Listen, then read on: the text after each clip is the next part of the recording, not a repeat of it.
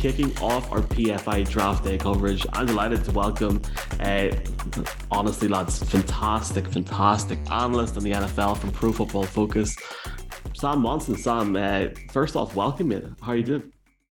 Good. How's it going? It's good, man. I was saying just off camera, it was great to see you guys, and honestly, just to meet you lads in Phoenix for the first time. That was a great week, great radio row, and suddenly, Sam, it just flies in. We're on the cusp of the draft, and I'll just jump into the first question here. You know, it's funny, like this week we're seeing rumors and Reddit. Are you still set on Bryce Young and Thursday night going out first? Yeah, I think that's the one thing that we think we know at this point, right? Like this draft feels crazy more than any draft I can remember in terms of nobody really knows what's going to happen. Like there's so many rumors going around. There's so little clarity. Like you watch all the reports from like the insider people, you know, all these the guys with contacts and, you know, people that talk to real NFL staffers, coaches, GMs, whatever. All the reports right now are like nothing. They're all like, I talked to somebody, still don't know anything, you know, like talk to somebody who has no clue what's happening. That's like every report right now. But the only thing that everybody does appear to be aligning on is that Bryce Young is going to go number one. And then from that point on, like all bets are off. Nobody knows what's happening with the Texans at 2. And that's the dominoes starting, right? Yeah, like I think that's extremely interesting. Now, I know like in the last kind of, I guess the last day and a bit at this point, we've kind of seen like Will Levis, like just talk of him going number one. I don't know how much you give to that, but like what would be your thoughts even just on him as a player overall? Yeah, I like Levis more than most people. I can't get behind the idea of getting him to number one. I think he's now the betting favorite to go number 2 overall, though, which is starting to make some sense. Not because Houston would take him, but because somebody else might trade up there. You know, Houston might be able to get out of that pick, trade back with somebody who does covet Will Levis. And I think that's where that is coming from. Levis is a weird prospect because every player comp you hear for him is a terrifying one, right? It's Mitchell Trubisky or it's Jake Locker or Blaine Gabbert, or it's a bunch of people that like don't exactly inspire confidence. But he's got an incredible arm, like a ridiculous arm. He's got not just power, but this ridiculous compact delivery that's just instant. Like he's able to just fire the ball out in a heartbeat, regardless of where he wants to put it, just fire it out there. Better than anybody in this class. If you go back to 2021 and look at him within that offense, when he had Liam Cohen as his offensive coordinator, the former Rams offensive coordinator, a legitimate like offensive mind and an NFL offensive mind. We talked to Liam Cohen at the PFF party in the combine a couple of years ago. Really smart guy. And when he was there, I think you got to see what Will Levis could do in the NFL. You got to see him look a lot more comfortable running that offense. He was playing well. He had a bit more help around him as well. The offense generally made more sense that year. So I think that season you got to kind of see the selling points of Will Levis. Now, even that year, you can still sort of say, would have liked to see a few more big plays for a guy that has that kind of arm talent. That's definitely an open question mark. And he's still a little bit more inaccurate than you would like. You're going to need to fix some mechanical issues with his footwork and that kind of stuff. But if Bryce Young is gone and you're a team that needs a quarterback and your 3 options are Levis, CJ Stroud, and Anthony Richardson, there's definitely a world where you can talk yourself into Will Levis as the next guy of that group. Absolutely. And at the time of recording, Sam, we've got a number of teams that don't currently have a pick in the first round. Dolphins, Rams, Broncos, Browns, Niners, I think, picking 99th.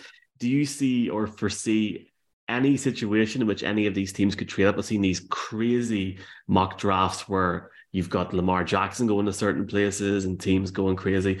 It's just silly season until Thursday night at this stage.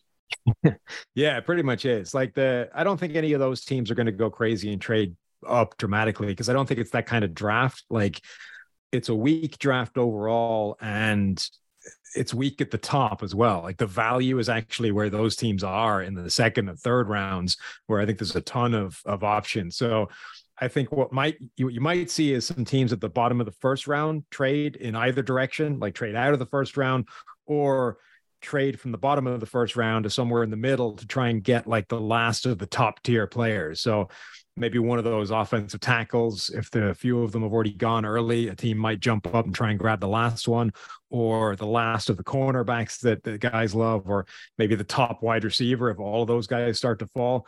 So I think you might see that. But then the big X factor is, like you said, is one of these veteran players getting traded for something that nobody saw coming, whether it's Lamar Jackson, Trey Lance could be, potentially available. I think the wide receivers could be interesting. Like, this is not a good wide receiver draft class. So if I was, let's say, Houston, right? If Houston picks a quarterback at number 2, and then they have the 12th overall pick and a need at wide receiver, they should be offering that pick to the 49ers for Brandon Ayuk, to the Bengals for T. Higgins. And maybe neither of those teams will bite, but they should be making that offer and seeing if they can convince one of those teams to, trade away a proven wide receiver commodity for the 12th overall pick. That's the kind of move I think that, might happen on draft night, and it's going to be very difficult to see coming.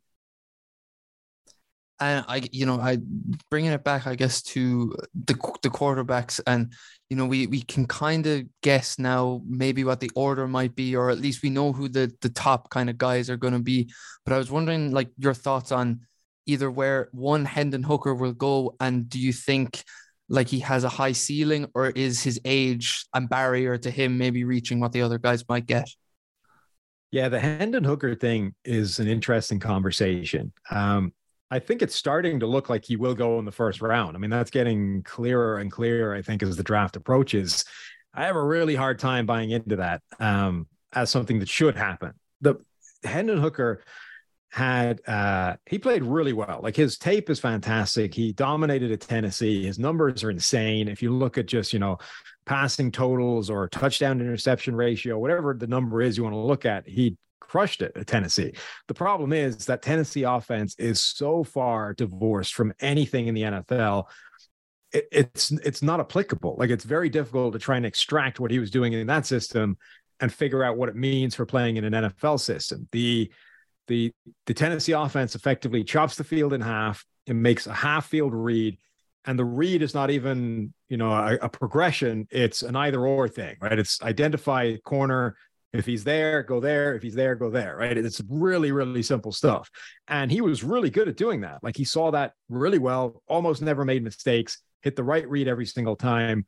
On the other hand, it's about as simple as the read can get when it comes to football. It's a really kind of basic level stuff. So he's got the size, he's got the accuracy, he's got the arm, he's got mobility once he heals from his ACL. And his numbers within that system are amazing. So it's basically impossible to craft an argument that like actively dislikes him, because there's no bad there, right? The problem is you don't know what that means when it comes to playing in an NFL system where you're going to have to full field reads. You're going to have to work through progressions. It's just a totally different thing. And the receivers are not going to be wide the hell open every single snap as well. So that unknown, I think, is a huge bridge to try and cross. I'm not massively concerned by his age. Like, sure, you'd like him to be younger, but, quarterbacks now are playing into their late 30s. Worst case scenario, it's like a 3-year project to get him on the field in the NFL, and you still get a 10-year career out of him. So I don't think that should be a reason for diminishing him, except maybe he's a 24, 25-year-old guy playing against, 19, 20-year-olds. There's something to that. But generally, the age wouldn't be a concern for me. The ACL isn't ideal, but again, it's not a massive deal. It's really a case of how you bridge that gap of, I don't know what this is going to look like in the NFL, because it's a totally different world to what he's been asked to do. That analysis, Sam, and a plethora of other things are available for people in Ireland, UK, Europe to see from Sam on pff.com. And one thing, Sam, that I did see today before I was going to get you on here was your players to look for at every position. And one that really sticks out to me is Spears, the running back from, forgot the name. Wow. Tulane. He had a serious cotton bowl, if I can remember, but him, and then you've also got Stenson Bennett as your quarterback. These two, I love the selections. I'd love to know what your ceiling is for Bennett, because he does, as you said, have slight concerns there, but serious uptake if it works out. Bennett, to me, is the guy, like, if you're looking, everyone's going to be looking for the next Brock Purdy, right? The guy that nobody saw coming, but actually has starting ability despite everything he's got working against him, right? Marginal size, marginal arm, Mr. Irrelevant, all those kinds of things. But you throw him in the offense and all of a sudden, wow, we've got an upgrade. He's better than the guy we drafted with the 3rd overall pick, and he's our new starter. I'm not saying that's Stetson Bennett, but if I was betting on a guy from that tier of quarterbacks, right? If you get past the big 4 and then you get past Hendon Hooker, who's going to be the next guy, and then the draft just dries up in terms of quarterbacks. If you're looking for one of the guys from that point on, you're saying, look, we need a backup right now, and which one of these guys maybe can be something else. I wouldn't bet against Stetson Bennett becoming a starter down the line. Like, he's got an NFL arm. He's got NFL mobility. He's had to do it the hard way. Like, Georgia tried to replace him like multiple times in his college career, and he just kept coming back and grinding, and ended up becoming, the guy, and played 2 years back-to-back national titles, played incredibly well. Like, he's a baller. And I know NFL people, like guys in NFL offices, think the same thing as well. I've talked to a couple of them. They're like, I just love that guy. And, I don't like the off-field stuff is a little bit weird, getting himself arrested and all that kind of thing. But I literally heard one guy reply to me. I was like, look, you would have loved him to go to the Senior Bowl, not get arrested, right? That would have been much preferable to the other way around. But he was like, I'd rather have a beer drinker than a milk drinker at quarterback. And I'm like, I kind of feel that's what he is. Like, he's somebody that I think is just going to defy expectations and become a better player than he has any right to be. Yeah. And I guess going on to another guy you were pretty high on, and someone who, at least when we were talking in our podcast about guys we really liked and going through the positions, he was my number 1 receiver. It was Jordan Addison. And I just want your thoughts on him, because I think for me, he's probably the most pro-ready guy at wide receiver right now. Yeah, I think he's the number 1 receiver as well. Interestingly, like, he's stayed very high in the kind of consensus big board. It's like the narrative has been bad about him, but it hasn't actually caused that many people to drop him down their big boards overall. So I kind of wonder if he might actually go higher than people have been expecting. But his pre-draft process has been kind of concerning every step of the way. He was a lot lighter than he was supposed to be. He was slower than he was supposed to be. Like, every step has been not helping him. But you go back to the tape, and he reminds me a little bit of Garrett Wilson from a year ago, where it's like, he's not necessarily special at anything, but he's good at everything. And he's shown now that he can do well in multiple different offenses, in multiple different roles, playing, most of the time outside one year, most of the time in the slot the other year. He's good at all levels of the field. I think he's faster than his timed speed in the 40 showed up. The tracking data says he's quicker than that. So I think he's a very safe wide receiver, and maybe he doesn't have, number 1 upside, but I'm not sure anybody in this class does. And I feel like he's a really safe bet to add to a team, particularly if they don't need that number 1 like superstar. Would encourage anyone to check out pff.com, use code DRAFT40 for 40%. I was not asked to do that. I'm doing it myself because I got so much content out of it over the last few days. Sam, one thing that you have talked about, and it is premium content on the website, is the potential for the slide of CJ Stroud on Thursday. Do you think that's a real thing where he could really, really drop, and you could see teams trading up on the night? And it sort of goes into my next one. Do you see a team, especially in the first round, deciding to trade up? And is there one that sticks out to you?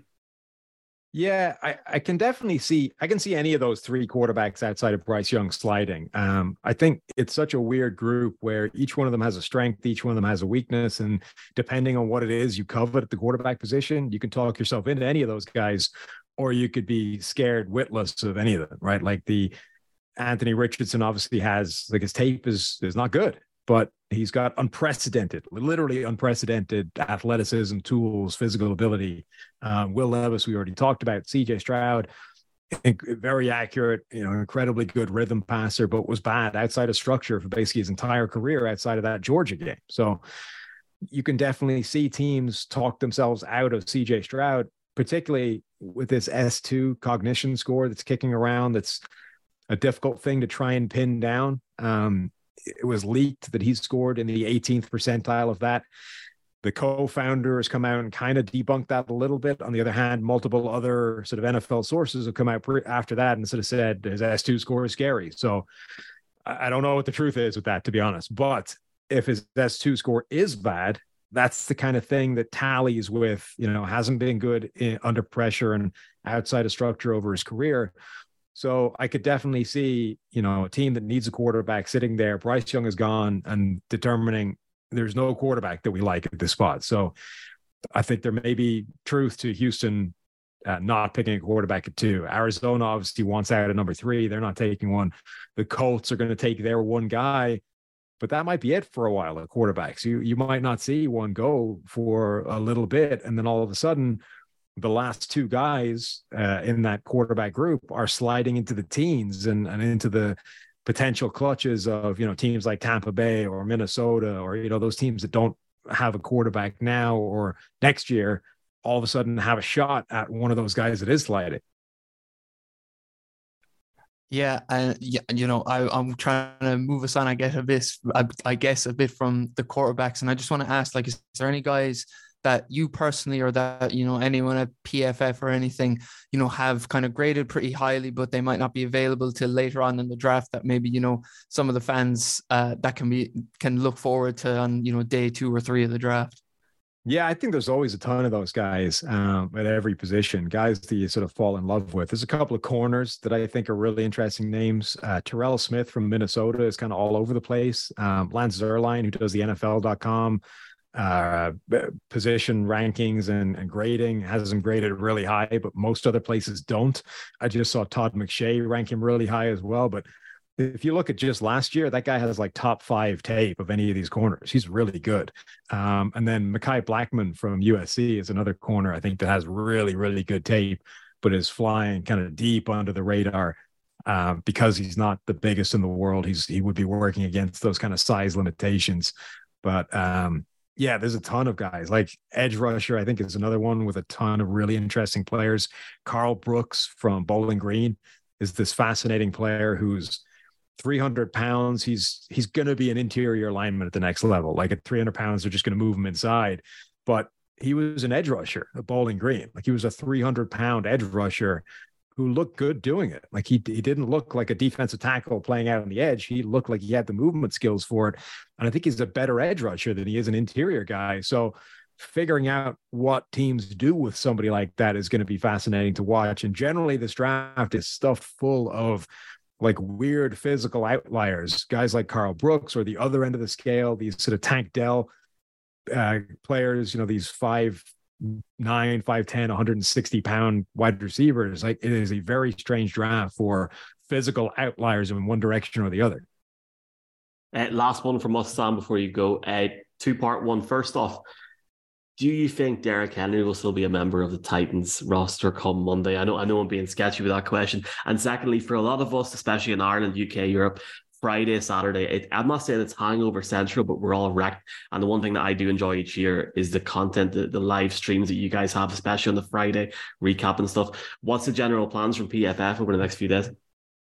Yeah, I think Derrick Henry probably stays as a member of the Titans just because that contract, I think, is a difficult one for anybody to take on. There aren't that many teams, I think, that would be in that market. So I think he's probably still there.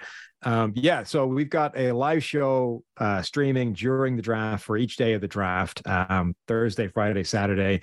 We're going to have a recap show on Sunday that just generally talks about big picture stuff, what we saw from the whole draft, general takeaways. On top of that, myself and Steve will be doing our podcast. The first one will be coming immediately after round 1. So round 1 ends. We're literally going to drop kick Chris out of the chair, start the stream for our show and just go right into it. And then on Sunday, we'll be starting our division by division recaps for the draft as well. So PFF's YouTube channel, the podcast as well, just search Pro Football Focus. That's where tons of content will be coming out. Absolutely. And pff.com, code draft40, folks, for a discount on the premium stuff as well. Sam, at PFF_Sam, I encourage anyone, especially from Ireland, UK, Europe, follow this man. Great supporter of the game internationally. And Sam, we are indebted to you not only for your time, but also your support. Hopefully see you soon, mate. Hopefully before Vegas. But for now, Gurmy Moggets, and thanks a million. Enjoy the draft.